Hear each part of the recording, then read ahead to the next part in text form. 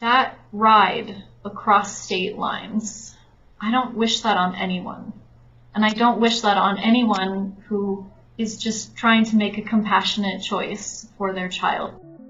Our TFMR stories: pregnancy loss support in the heartbreak of terminating a wanted pregnancy. Welcome to the very first episode of our TFMR stories. Before, these stories were only on YouTube, and now I will have them on both YouTube and on all places where you can find podcasts.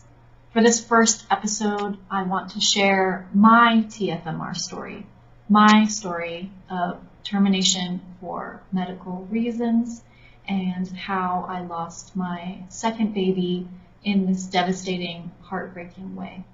I am also a TFMR mother, and I want to share my story with you today.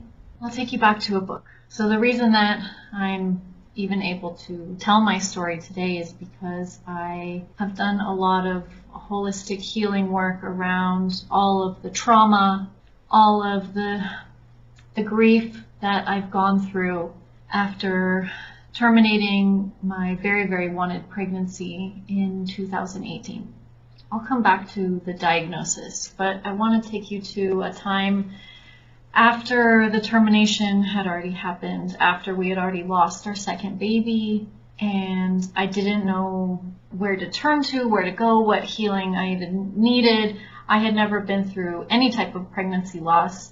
I had only lost, the closest person to me would have been my grandmother, my maternal grandmother at that point. And this grief was just so different. It was so intense. It was so profound. And on top of that, I was also dealing with a lot of trauma. So I went looking for resources, and I found a book called Heal Your Birth Story by Maureen Campion. Just the title of the book healed me, because I was able to say, this was a birth. Even though it happened at 14 weeks, even though it was a D&C or D&E or however you define it, even though it was surgically managed, it was a birth. And there is an exercise in this book where you write out what she calls the NBD, no big deal. So you write out your no big deal story. So I wrote it out. It was only like 3 sentences long. Something about, we found out our baby was sick. We made the decision to terminate. I'm physically fine. And I looked at those sentences and I said, wow. Technically, yes, that is all true. And there's so much more to this story. If you've been through this kind of loss, I know that you know there is so much more to this story. I think one of the other exercises in the book was, if you want to, after you write your no big deal story, you can write your real story. So I started writing, and then I wrote, and I wrote, and I wrote, and I wrote, and I kept writing, and I kept writing, and now I basically have a draft of a memoir all on my TFMR pregnancy loss, which I hope to eventually either self-publish or maybe it could be picked up by someone. But this story, whether I end up telling it in a book or here on this podcast or here on this channel, I realized my story is not a no big deal story, and your story is not a no big deal story. I realized that I had to share my story, I had to process my story, I had to work with my story, I had to work through my story, it had to come out somehow. I had to find a safe place to share my story. It was just oozing out of me. It still does, and it's still really hard to tell. I can go back a little bit to the details. So we had a scan, the 11-14 week scan, where they look at the back of the baby's neck and they check the nuchal translucency, and it was very high. And there were other abnormalities that were showing up on the ultrasound, and the doctor, he just went silent. He went silent, and he was pushing really hard on my stomach with the ultrasound and wand and trying to go from different angles, and I could tell he was already taking lots of pictures before he even said that something was wrong. The room just felt awful. It felt so heavy. I remember looking at my husband. We were both worried, And then, our worst fears became reality, as our doctor told us that our baby was very, very sick, and that he thought potentially it could be some sort of heart defect, or maybe a trisomy, or maybe it could have been some other sort of chromosomal problem. The really crappy thing was we were already up against a really strict time frame. So I live in Mexico. I'm originally from California, but I was in Mexico. I live here. I was living here then, and in the state where we live, he laid it all out. He told us what he was seeing on the ultrasound. He told us that our baby already had swelling in different areas of her body, and that the swelling on the back of the neck was so bad that he would call it a cystic hygroma, and that he couldn't visualize nasal bone on the screen for her. He said, "What are your thoughts or your religious views or spiritual views?" I don't remember exactly what he said, on termination. And looking back right then, I knew I'm going to have an abortion. I'm going to have to help my baby die. She's already so sick. And that was the choice that we eventually made. Through that whole process, we really didn't have anyone. I had a doula in my pregnancy before. I had a 4-year-old daughter at the time, but I was so early on that I hadn't looked for a doula yet. I had a midwife, but there's a whole nother story with that, and I'll go into that on a different episode about why I didn't feel like I could count on her. We were alone, and the doctor said, if that's what you decide, get in contact with your gynecologist, because we can't do it here in this state. So I was already kicked out of my state. We eventually had to go to Mexico City. We had to cross state lines. That ride across state lines, I don't wish that on anyone. And I don't wish that on anyone who is just trying to make a compassionate choice for their child. But unfortunately, this is part of my story. This is part of so many of our stories. And more in more countries and more states, this is going to be a part of more and more people's stories. So after the procedure, it had to be done in an abortion clinic, which now I feel like is neither appropriate for people in my situation nor for people who are having a different type of abortion. I mean, it's the same type of abortion, but for different reasons. It's just, I don't think it's appropriate for any of us to be mixed in. There's a different type of care. There's different care that needs to be given, and everyone deserves the right type of care for them in whatever situation they're in. But I don't feel like I got the right type of care. I had to find it later, after the fact.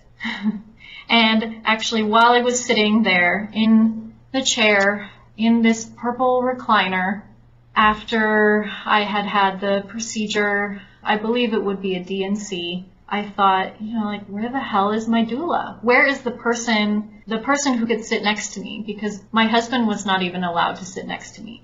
And this was pre-pandemic. I know that even now in some places you may not be able to have a doula with you physically, but at least, I don't know, I could have had a virtual doula, someone over text or on Zoom or something. I needed that spiritual and emotional and even the physical support of someone sitting beside me, someone who wasn't a doctor. The doctor, he was wonderful. The nurses, they did their job, but what I was missing, I can never get back. I can never get the real healing that could have happened had I been seen and taken care of as the bereaved mother that I was, that I am in that moment. The best I could do was find it after the fact.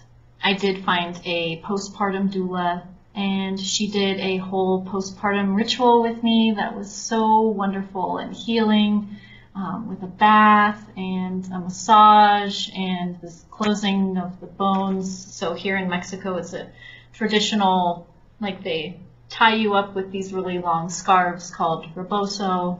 So I did that. That's one of the traditions here. And it just felt so validating because I was a postpartum mother I was just a postpartum mother without a baby. Some of the other things that really helped to get me through were taking part in virtual Facebook support groups. The one that I was the most active in was Ending a Wanted Pregnancy. They still have a very active group. If you need the application form, you can contact me. I'm always on Instagram at the TFMR doula if you'd like to reach out for that resource. I also later started my own, so there's another now called the TFMR Support Circle. There are a few others now, which is really great. But at that time, this was the only one that I could find.